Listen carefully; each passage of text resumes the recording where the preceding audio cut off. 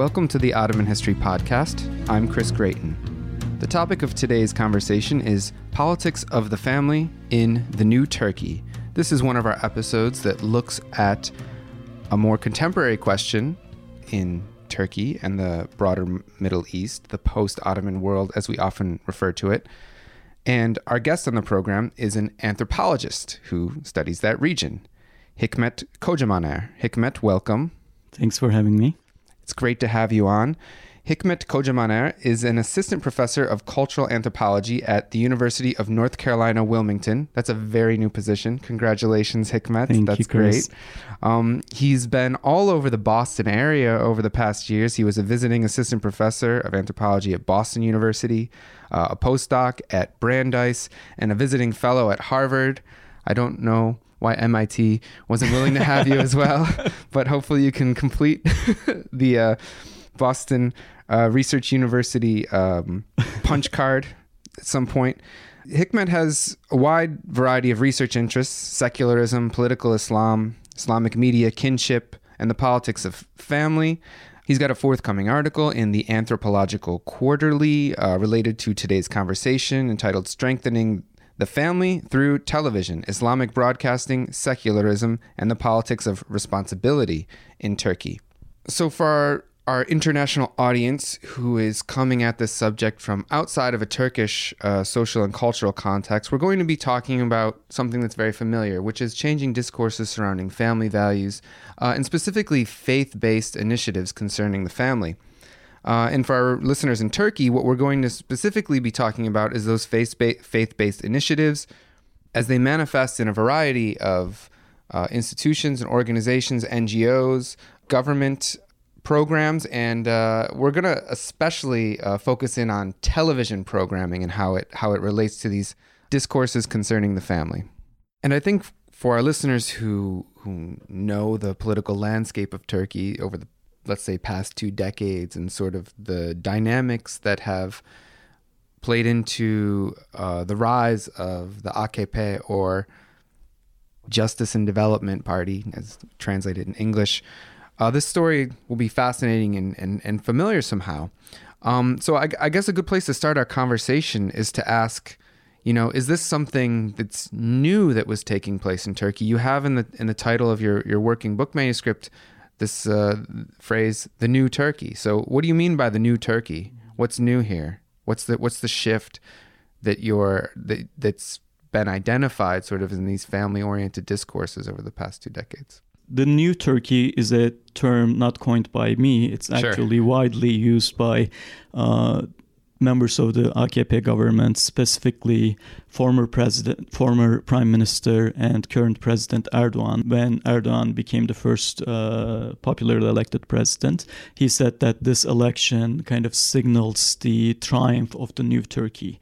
But we've seen that, especially within the past probably 10 years or so, a lot of the AKP members have been using this discourse to differentiate themselves from the Kemalist era.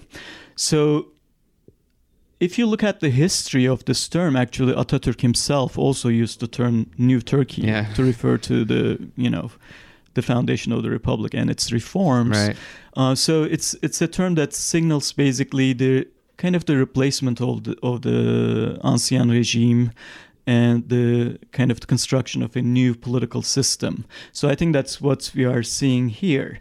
But when we look at the AKP politicians, they think about the Kemalist era as some sort of, a political regime defined by authoritarianism, an extreme form of secularism that was antagonistic to the public expression of religion and visibility of religious symbols, as well as an era defined by military coups and oppression and all these kind of things. So the new Turkey, in their mind, represents the triumph of democracy or bringing back democracy. But as we see recently, this is a very questionable kind of claim, and we see a lot of continuities between the early Republican era and the AKP era. So what we see in AKP, this new Turkey, is not necessarily some sort of anti-secular or a religious government, but as a conservative Muslim political system. And if you look at AKP's political program, they define themselves not Islamist or even Muslim, they define themselves as a conservative Democrat party. Right. And looking at the party program, you see that there are absolutely no references to Islam or Sharia or anything like that, anything remotely religious. However, there are a lot of references to the family, and protecting family values. The whole kind of system of governance and the whole regime that the AKP proposes as the new Turkey revolves around this new emphasis on the family and protecting family values, as well as projects aimed at strengthening the family. And one last thing that I'd like to add that's different from the Kemalist system is that the previously debates about secularism revolved around kind of the participation of Islamic groups and actors into parliamentary politics. And this was a big taboo, and there were a lot of military coups and a lot of other things that prevented that. But after the AKP came to power, a lot of these debates have been settled. What we see now is that the kind of the scope of a lot of the controversies about secularism shifted from parliamentary politics toward the politics of intimacy and the family, especially because of Erdogan and other AKP politicians' conservative discourse about the family and government's conservative policies about the family. All right, so let's stick with the family then for the remainder of our conversation. Could you talk about some of the institutions or policies and activities in which we see AKP and the broader social forces that support it mobilizing around the family? What are the social and institutional political manifestations of this new family and family values oriented political trajectory? One of the things that have been becoming very prevalent is the moral panic discourse about the family. So in the media, as well as politicians' speeches, as well as the policies on the family, we see a lot of emphasis on this notion of the family crisis and the need to strengthen the family so that the ailing family institution gets recuperated somehow. So that's one of the kind of political discourses that have been circulating a lot since the AKP came to power. What is this family crisis discourse? Let me talk a little bit about that and its relation to governance. Its political purpose, basically. So basically, when they say that family is in crisis, what they mean is that the family, they situate the family as the source of a lot of socioeconomic problems, such as unemployment, poverty, homelessness, crime, etc. Even terrorism is related to the ailing family institution. People wouldn't be prone to crime if their family was not deteriorating. So the social and the moral orders are kind of at risk, and by extension, the Turkish nation is at risk because the family values are deteriorating in the contemporary era. So they propose strengthening the family through not only policies, but also certain social and pedagogical projects, with the idea that the society would be facing fewer problems if the family were to fulfill its function in kind of disciplining and policing its individual members appropriately. So what is perhaps unprecedented in the politics of the family under the AKP era is the proliferation of faith-based initiatives and social and pedagogical projects that are more religiously motivated. So with the encouragement of the government, we've seen a lot of Islamic civil society organizations, Islamic media institutions, as well as the Directorate of Religious Affairs, which is akin to a state ministry, and we'll talk more about it in a minute, I hope. So these institutions have started producing family-related projects. And what we see that's interesting is that the scope of these organizations' kind of jurisdiction have relatively expanded. So looking at, for example, say Islamic televisions, the kind of programming they had before, prior to AKP, was kind of theological in character, focusing on the more doctrinal and scriptural aspects of Islam and educating the public about, certain religious norms. But within the past about 10 to 13 years, they have started producing family-related programs aimed at kind of resolving domestic disputes. Looking at the Directorate of Religious Affairs, again, their jurisdiction was limited to administering the religious affairs of the country, appointing imams, building mosques, and publishing, for example, religious books to educate the public, and so on. But since 2003, they have started opening family guidance and religious counseling bureaus, which are actually staffed by mostly female, not always, but mostly female preachers who are giving spiritual guidance as well as kind of some sort of a pastoral care function about the family aimed at resolving domestic problems. And where are these located? Is this just in major cities? Is this like in every city in Turkey? Like, how much has this expanded since 2003? So they actually have expanded exponentially. Initially, it was in major cities, but now pretty much every city, even some small counties, have these family guidance offices. They are usually affiliated with the muftiyates, müftülük, which are kind of the local branches of the Directorate of Religious Affairs, where each office is responsible for regulating the religious affairs of that particular county or the city. So each of these müftülük buildings have an office in which people can visit and talk about their family problems.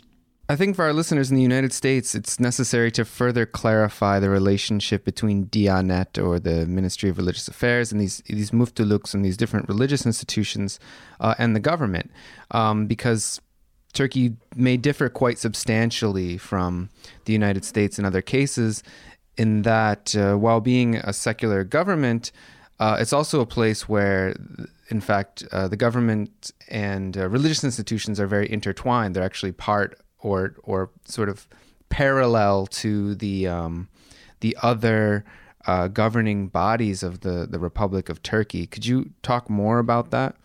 Sure. Yeah, that's an excellent question. It's a very unique institution. So a lot of people, talk about the kind of the increasing prominence of this institution called Diyanet in Turkish, and I'll be using Diyanet. So Word of the day for our listeners. Word of the day for our listeners. So Diyanet is the Directorate of Religious Affairs. So under the AKP government, it has gained a lot of prominence, and a lot of people see this as some sort of an Islamization project, or, overturning secularism. But if you look at it, actually, this institution emerged with almost the foundation of the Republic. Right. In order to, secularize the polity, the early Republican administrators and political reformers abolished the Sharia. Yeah. And they abolished also the office of the Sheikh al-Islam, which was the highest religious authority in implementing the Sharia. So what they did, instead of completely removing state from being involved with religion, they actually established a new institution, right, called the Diyanet, in order to fill the vacuum created by the abolishment of the office of the Sheikh al-Islam, to administer the religious affairs of the newly established state. Right. So in its original form, this was actually a way of checking the power of religious institutions and prominent, let's say, clerical figures within the political landscape of the 1920s, in which perhaps one of the major challenges to Kemalism and this secular project, as we've been calling it, was found amongst political parties, either with religious orientations or amongst the old kind of religious elite that had been still relatively prominent in the Ottoman Empire. Exactly. And looking at the history of Diyanet, we see that for example, use of the term ulema pretty much disappears after Diyanet has been established. Right. And men of religion, instead of being autonomous kind of religious authorities, they turn into salaried employees of the secular state. And they are no longer allowed to wear their religious garbs. So they can only wear a certain kind of homogenized kind of uniform in place of worship only. They can't even wear it in public. So their authority is very much curtailed by the state. And Diyanet also kind of propagated a certain uniform and orthodox understanding of Sunni Islam. So it discredited a lot of the kind of folk practices, religious practices, as well as certain religious denominations and heterodox religious orders, such as tariqat and jamaat. Right.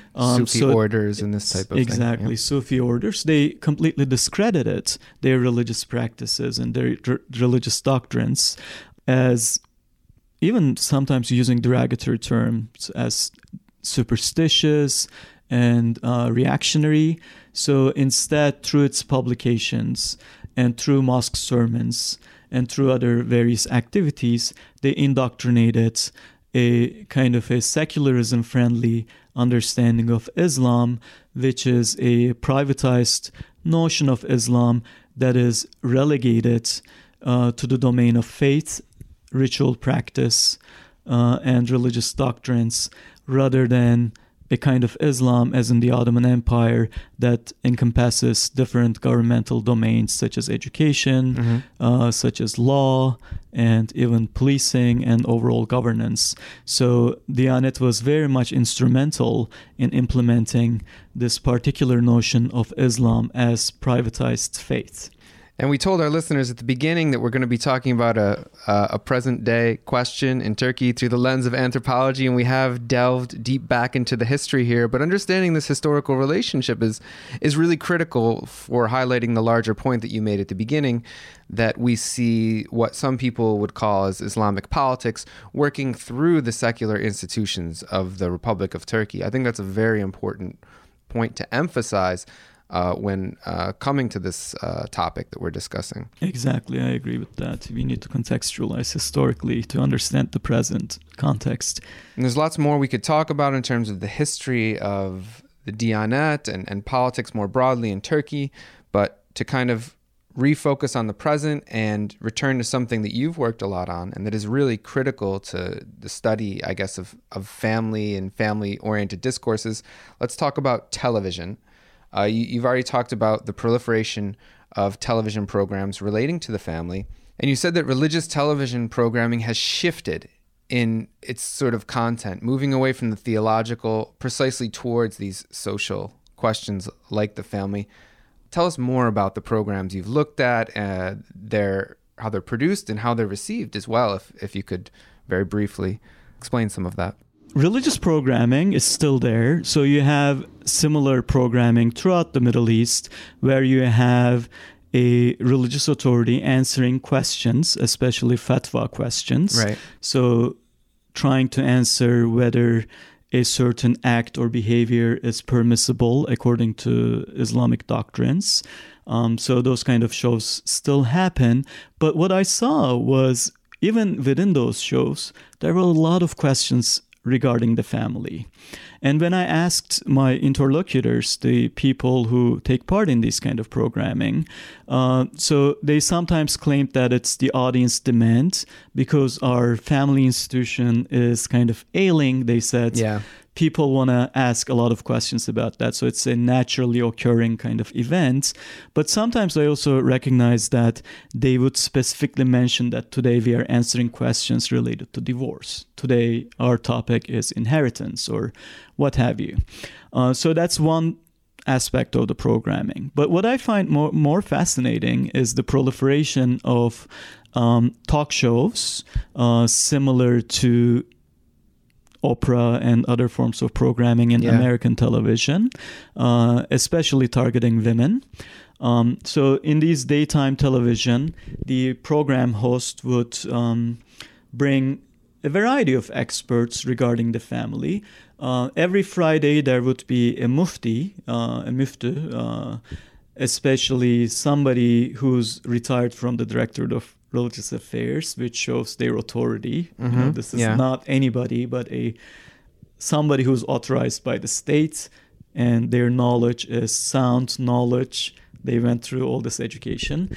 So every Friday, people would ask their family-related questions, but they would also bring other experts, ranging from family counselors to dietitians, hygienists, pediatricians, lawyers, what have you, basically answering any kind of questions related to the family.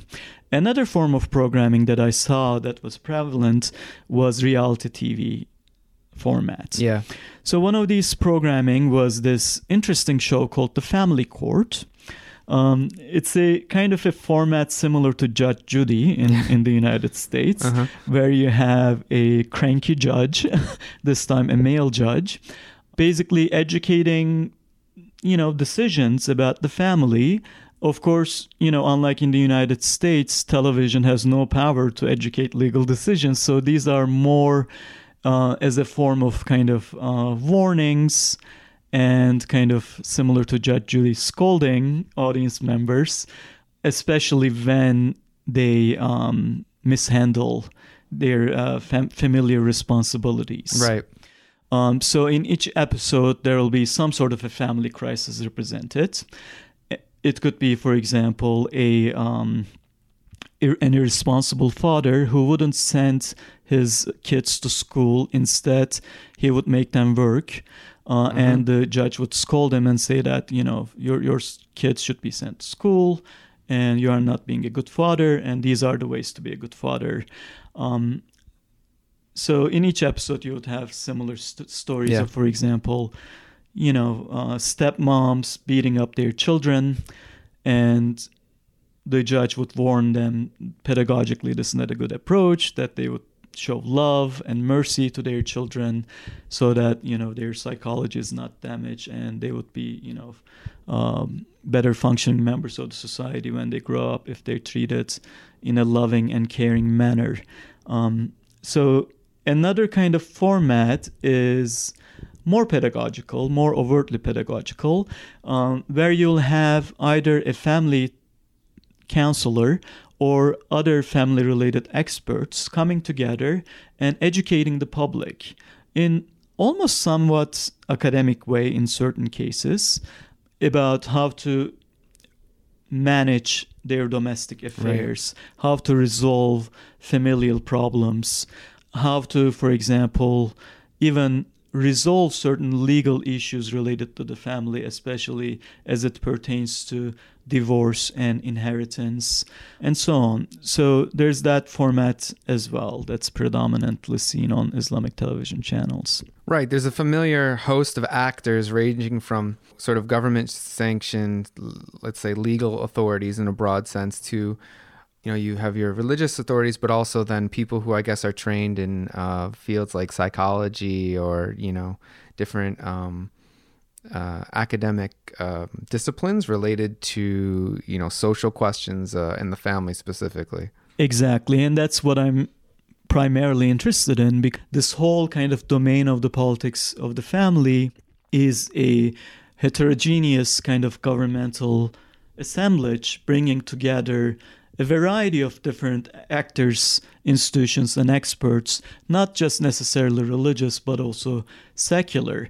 And what I'm interested in is what happens to, for example, religious authority, how it gets reconfigured as it's basically interacting with other forms of disciplines and institutions and forms of authority, ranging from psychology and psychiatry to law, to politics, and so on. So I think it's a very interesting phenomenon that's taking shape.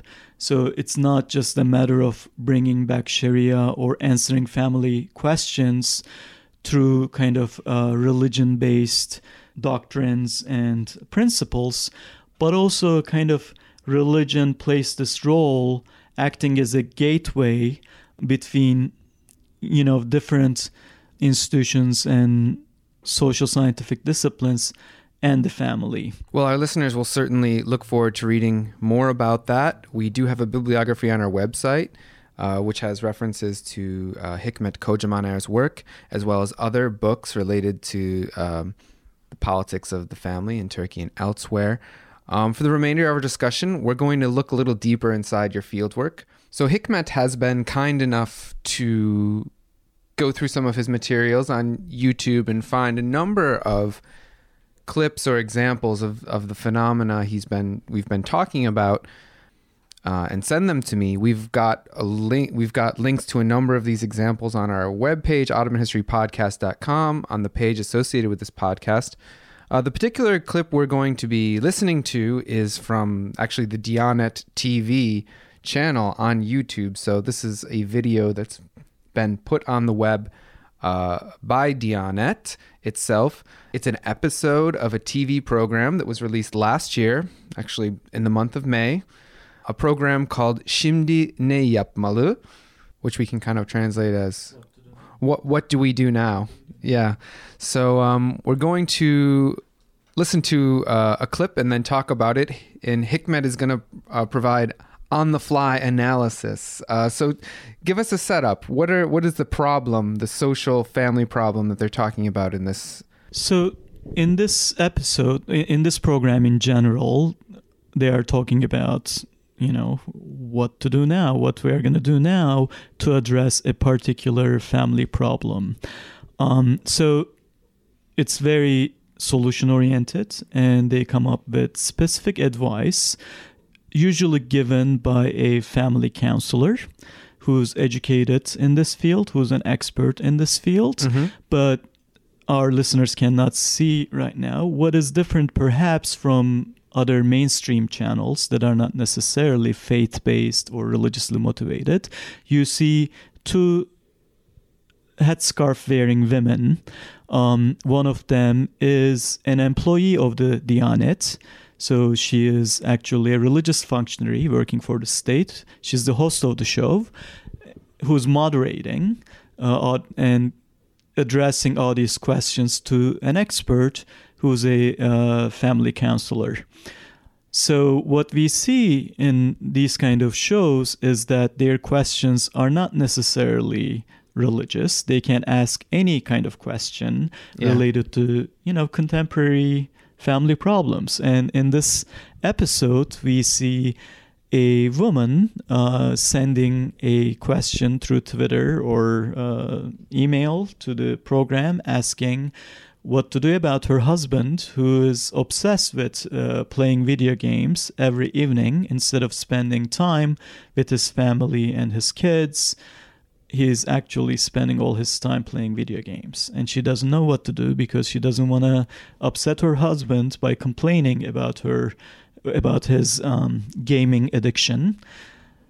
And now we'll see what the expert suggests. Right, we're going to hear a short clip from the show. It's in Turkish, so for those of you who are learning Turkish out there, this will be great practice. Our audience in Turkey will certainly be able to follow. We're going to hear the clip and then talk a little more about it. Hocam hoş geldiniz. Hoş bulduk. Nasılsınız hocam? Teşekkür ederim. Sağ olun. Sizler de iyisiniz. Bizler de iyiyiz. Hamdolsun hocam. Şimdi bir sorumuzla başlayalım. İzleyicimiz eşiyle ilgili bize danışmış. Şöyle diyor. Ben 1 sene oluyor evleneli. Eşim devamlı oyun oynuyor. Bütün akşam elinde diyebilirim. İletişimimiz aslında çok güzel ama çok fazla zamanını alıyor bu durum.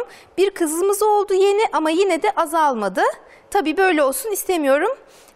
Acaba ne yapmalıyım? Dile getirmemem mi gerekir demiş. Şimdi evlilikte 2 tane farklı dünyanın bir araya gelmesi var ve beraber bir araya geldikleri zaman da alışkanlıklar var. Bir yaşantınızın belki kendi evlenmeden önce beyefendi akşam evine gidiyordu. Gündüz görüşse bile nişanlık döneminde evinde oyununu oynamaya devam ediyordu. Kızımız bunu görmüyordu. Evet. Şimdi evlenince tabii akşam o vakit ne kadarsa işten geldikten sonra yatmaya kadar ve ondan sonraki vakiti böyle eşinizle beraber geçirmeniz gerekiyor. O zaman da yanınızdaki insana sorumluluklarınız var. Bu sorumluluklarınız şöyle düşünüyor erkekler.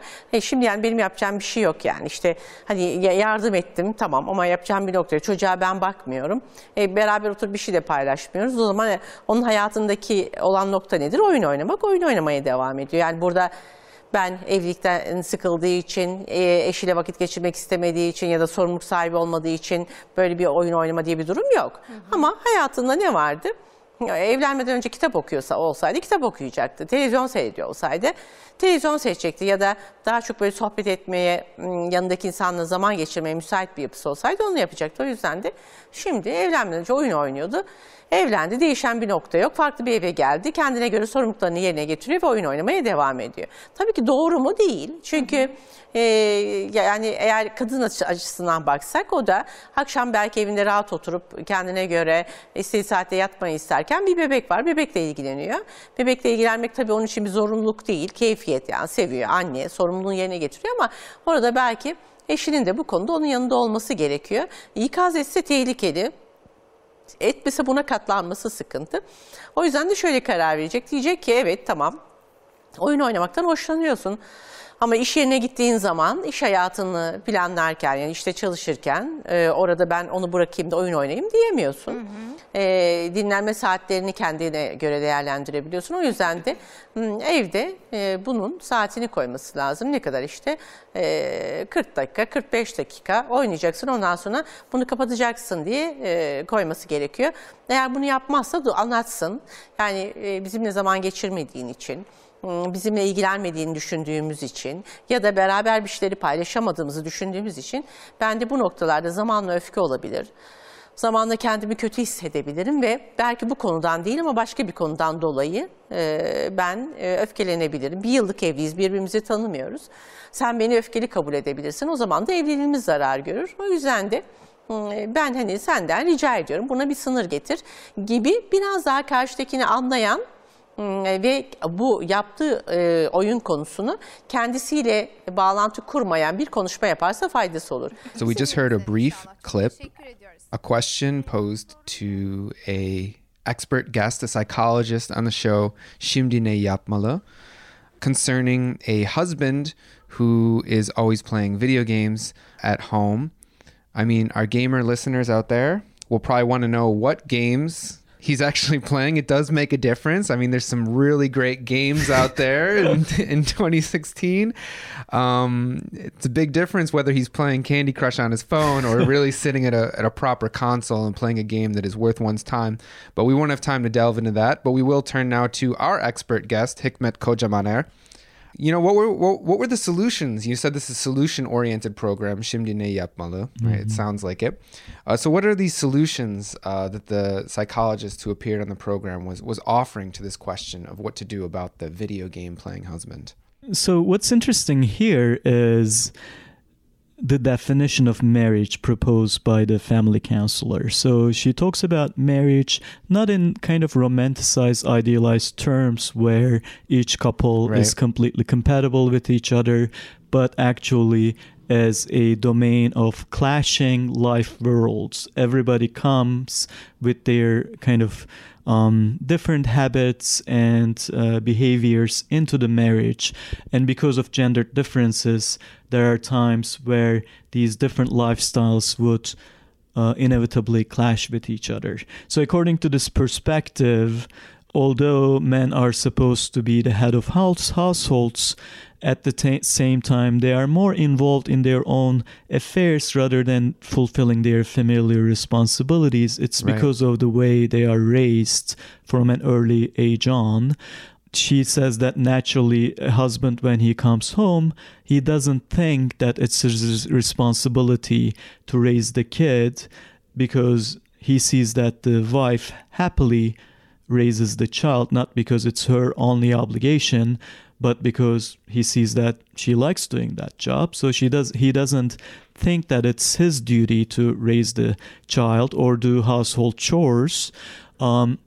Instead, he likes to spend time to entertain himself, sometimes by playing video games, sometimes by watching TV, sometimes by watching the news or reading newspapers and books instead of spending time with his family. Basically, she recommends that warning and scolding the husband would alienate him further and he would be defensive instead of actually changing his behavior.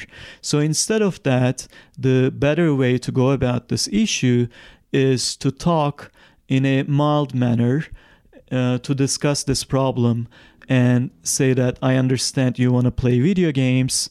It's a natural kind of desire to play video games. But imagine your household as if it's your workplace. So in the workplace, can you play video games? Of course not. You have to fulfill your responsibilities as an employee. You can only do that during your lunch break or other free time.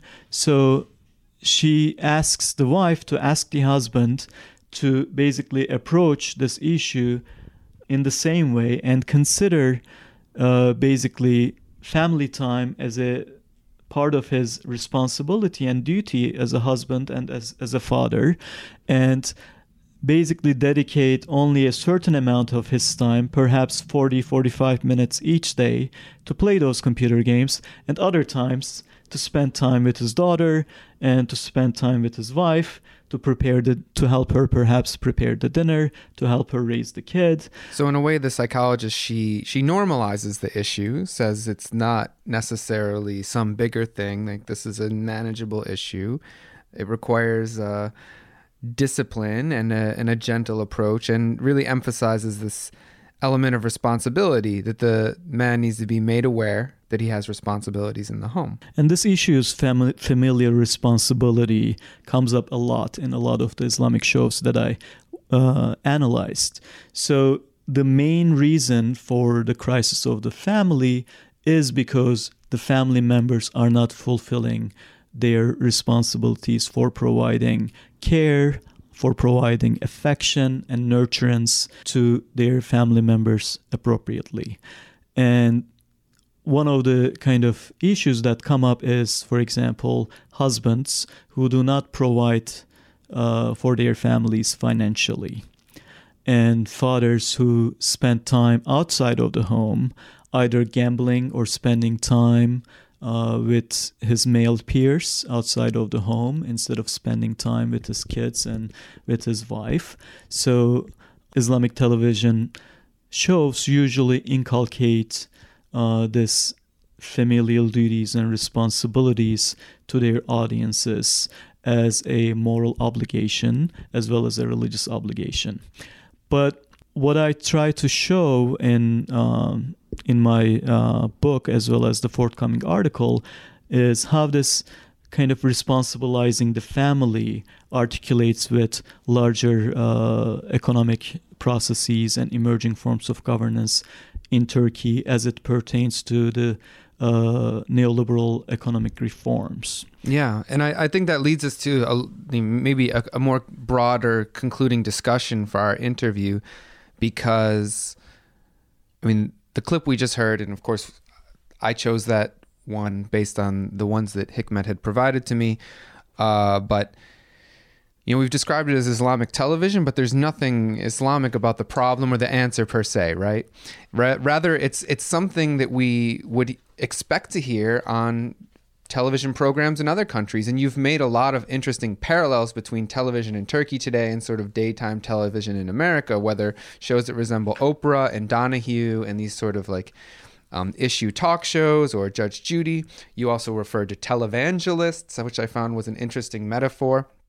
So these programs within the Turkish cultural context clearly have an Islamic valence, but in light of that fact, everything we've been discussing, sort of analytically, is there a more nuanced way of conceptualizing such programming, such family-oriented projects, as not merely Islamic, that can account for the parallels we see between Turkey and similar contexts elsewhere in the world, where the relationship between religion and secular state institutions, between the public and the private, may be different? Yeah, thank you for this excellent question. And I think it helps us to contextualize it, not within just the specific context of Turkey, but looking at the larger, perhaps global phenomenon that's happening in many other parts of the world governed by secular norms. So, looking at this phenomenon, a lot of the people in Turkey as well as outside observers would consider this as some sort of an Islamization project, trying to govern society through the family in terms of religious norms and doctrines, and they would see this as some sort of the ultimate evidence that the current AKP government is kind of backsliding from secularism, or would see this as some sort of a sign of an Turkey's incomplete secularization vis-a-vis other secular countries. But as you just brought it up, this phenomenon is not unique to Turkey or even the Middle East. Even in countries that are often considered as the paradigmatic examples of secularism, such as the United States and France, we see that a lot of faith-based and religiously motivated groups see themselves as the defenders of the traditional family, right? So a lot of these faith-based groups are involved in an effort to impact public discussions and even state policies pertaining to intimacy and the family. For example, contraception, debates about abortion, LGBT marriage, reproductive technologies, adoption, and so on. We see a lot of religiously motivated actors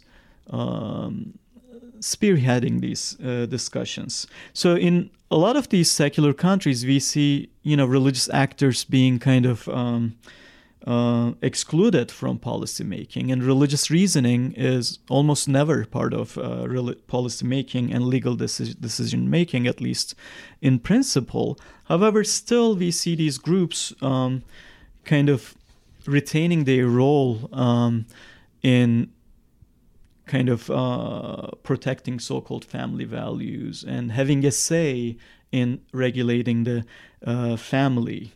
So I think we need to kind of complicate the conventional wisdom that what's happening in Turkey in terms of the participation of faith-based groups in the politics of the family is a sign of Turkey's aberration from secularism. So if the family is a litmus test, it is not just Turkey or other Muslim majority countries that are failing this test, right? So because on the contrary, in a lot of our public discussions and academic analysis, we never talk about US or France as increasingly becoming theocratic countries or something like that. So I propose in a more kind of abstract theoretical way, following a lot of the interdisciplinary secularism studies emerging in latest years, to complicate our understanding of secularism as not just simply being a separation between religion and politics. And what I found useful is Hüseyin Agramah's description of secularism as some sort of historical problem space following David Scott. So in this problem space, we have a kind of it consists of a historical ensemble of questions and attached stakes. But the main focus of these questions is mostly where to draw the line between religion and politics, and also determining what the limits of religion in society should be. And the answer to this question have been changing historically, right? And they've been contested historically as well. So what I argue is that in the contemporary period, not only in Turkey, but globally, I think, at least in countries that we consider secular liberal, the family emerges as kind of the key site through which the role of religion in governance have been debated, contested, and refigured. So the family emerges specifically because of comprising this problem space of secularism. Family emerges as a flashpoint in public debates about the role of religion. So I think that's why we need to, think in more nuanced terms rather than seeing it as either some sort of theocratization or aberration from secularism. we need to see this at a more kind of global perspective and see that this is actually not just happening in Turkey, but in many parts of the world. And how can we think about this is important. And I'd be happy to talk more about how these projects are taking shape in Turkey in a kind of a more complicated way that is not just necessarily religious, but it's comprised an interesting encounter between religious and secular discourses and different forms of expertise and authority. Well, yeah, let's discuss that a little more, because perhaps we can focus more on the issue of governance or the political project related to this trend. I mean, as we see in the example of Turkey and elsewhere, these discourses surrounding the family concern particularly the issue of crisis, some idea that in the modern times we live in, the family is under unique pressures or is potentially under threat or in crisis for various reasons as a result of, socioeconomic changes. This is how the problems and solutions are often framed in the types of projects you've been working on, and it resonates with, again, the American context as well, the one that I'm familiar with. So in thinking about politics and governance again, if we look at the Directorate of Religious Affairs, or Diyanet in Turkey, in claiming to provide some answer to the problems, some solution to the crisis of the family that's kind of being put out there into the arena of especially conservative discourse, as we sometimes call it. Diyanet is therefore laying claim to a sort of jurisdiction within larger society and the political institutions of modern Turkey. Yeah, so the jurisdiction of Diyanet and the kind of jurisdiction of religious authority as it pertains to the family is quite an interesting phenomenon. So constitutionally, Diyanet's jurisdiction is limited to, as the name suggests, religious affairs. So if Diyanet is proposing or providing other forms of services, it needs to still be framed within this kind of particular constitutional definition of religion. So when Diyanet opened these offices, there were a lot of controversies, especially because of the name of these family offices, because it's called Family Guidance and Religious Counseling Offices. So people thought that Diyanet itself is providing psychological and psychosocial support to families, basically replacing the secular field of family therapy, counseling, and psychoanalysis with perhaps some sort of religious counseling. But when somebody like me does field work in Diyanet, you see that the situation is much more complex than this. It's not quite how it's happening.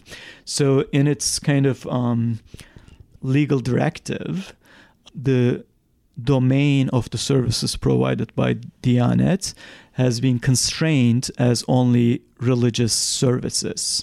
And what they provide through these family offices is to answer family-related religious questions and to provide religious counseling as it pertains to the family, but again, within the limit of religion. So, for example, people can visit these offices to ask whether it is a sin to disrespect a parent.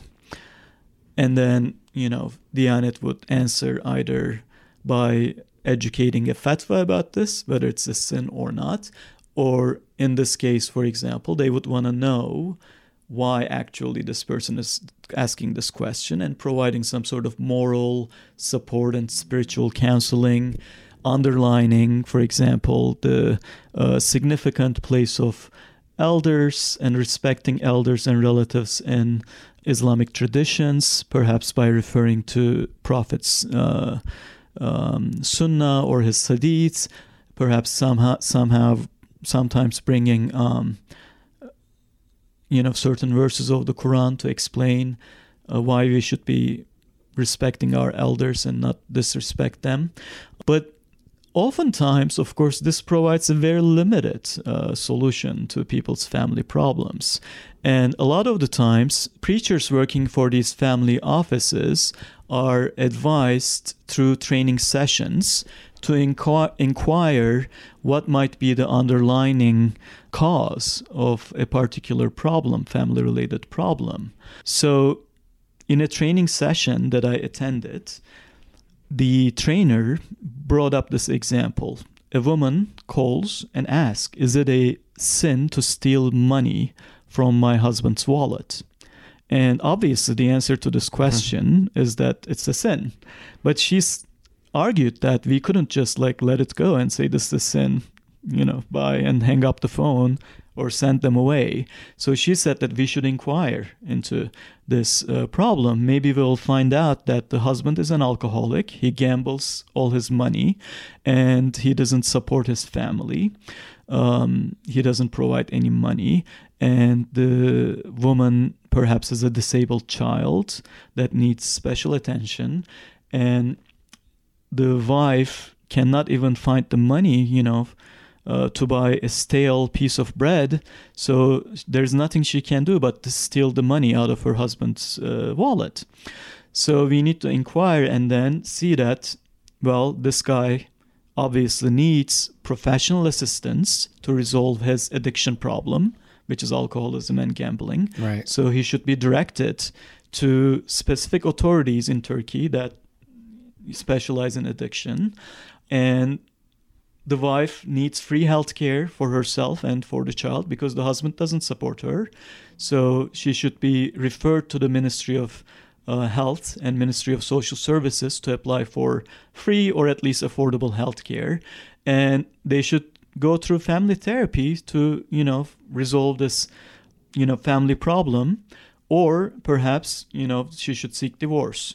So as we see in this example, what Diyanet is trying to do is not just to resolve domestic problems through religious advice and through kind of indoctrinating this kind of conservative notion of the family, but actually Diyanet acts as an important bureaucratic conduit that connects families to these other institutions and experts.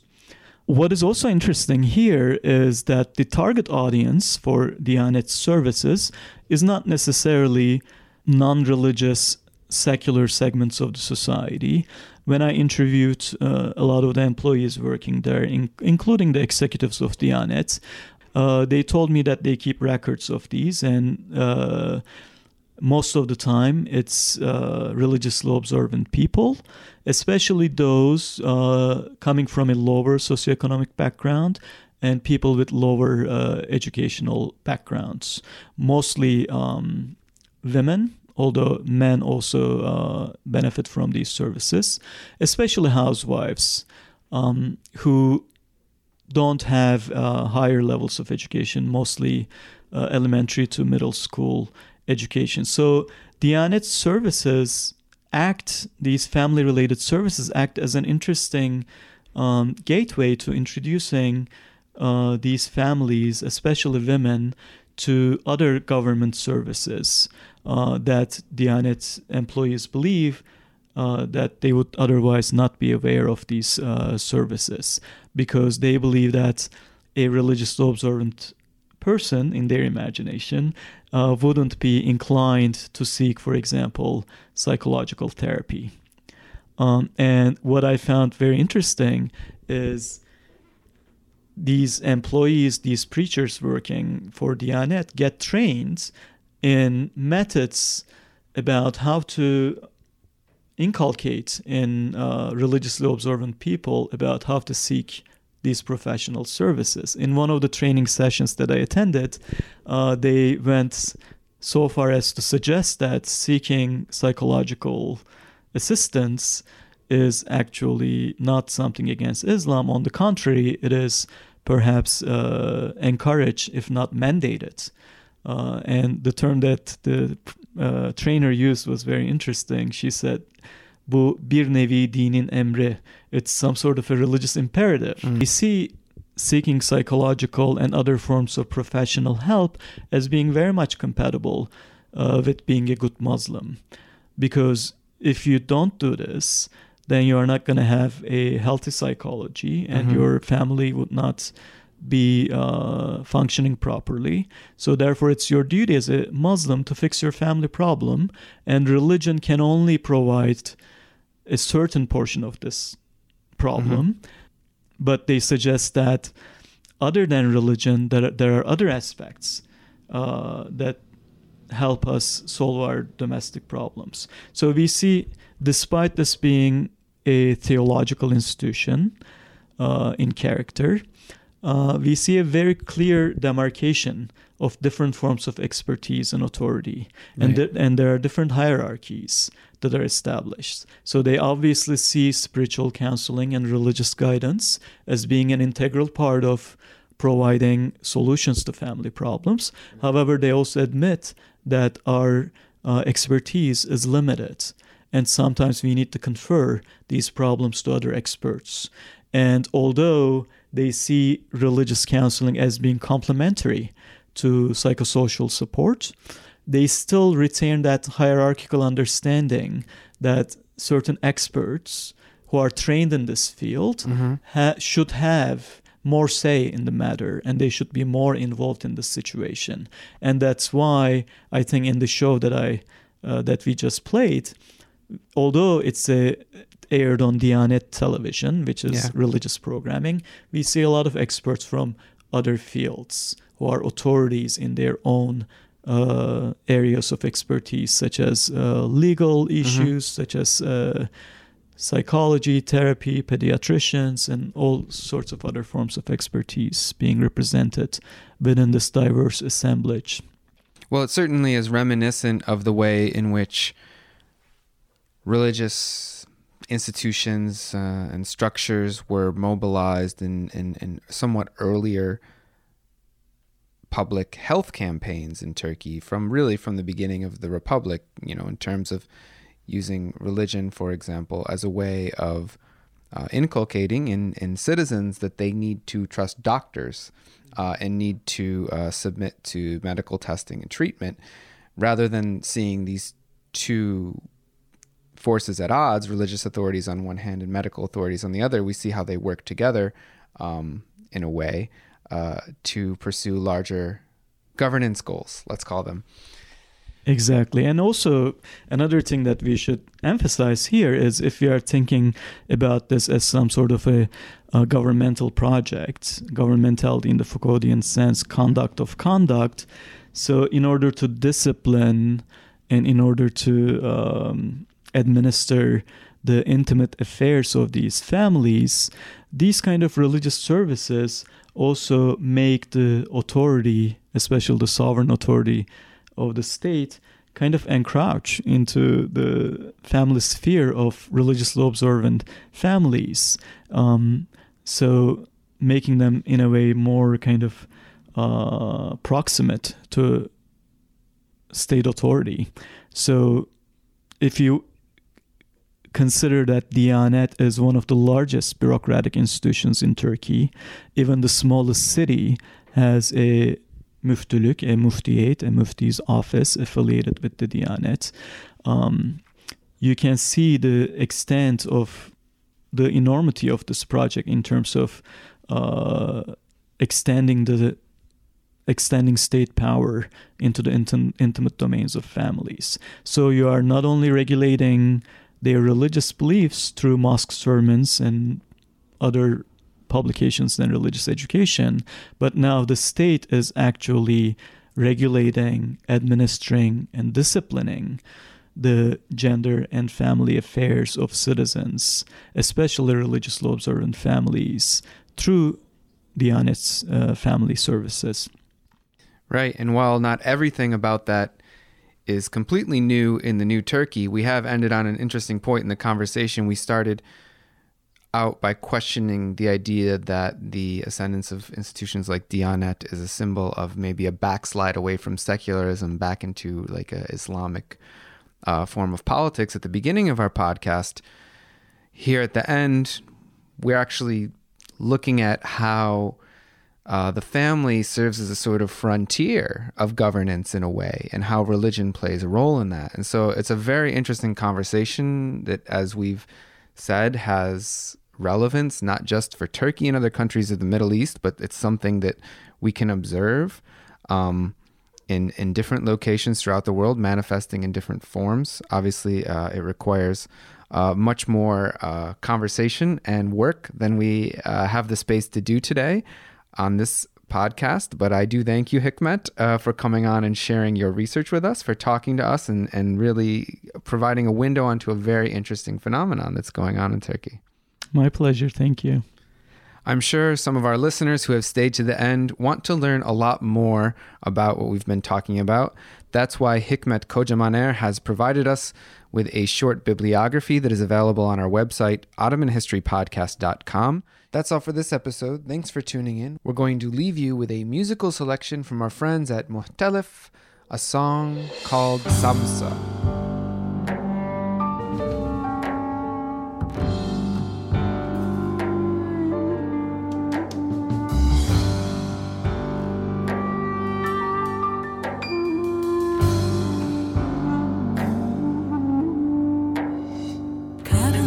Bir sabah kapalı kapılar susturmuş saati, bırakmıyor kuşlar. Gözleri fal taşı sekiyor tavanda, geziyor ruhu bir örümcek ağında. Vurma beni elmayla, unuttum tüm belirimi, çıkardım yola kendimi, dönüyorum hep en başa. Vurma beni elmayla, unuttum tüm belirimi, çıkardım yola kendimi, dönüyorum hep en başa. Ne oldu sana Samsa, sorsana aynaya, var mı senden güzeli şu sefil dünyada? Ne oldu sana Samsa, sorsana aynaya, var mı senden güzeli şu sefil dünyada? Ayna ayna söyle ona, ayna ayna söyle ona, ayna ayna söyle ona.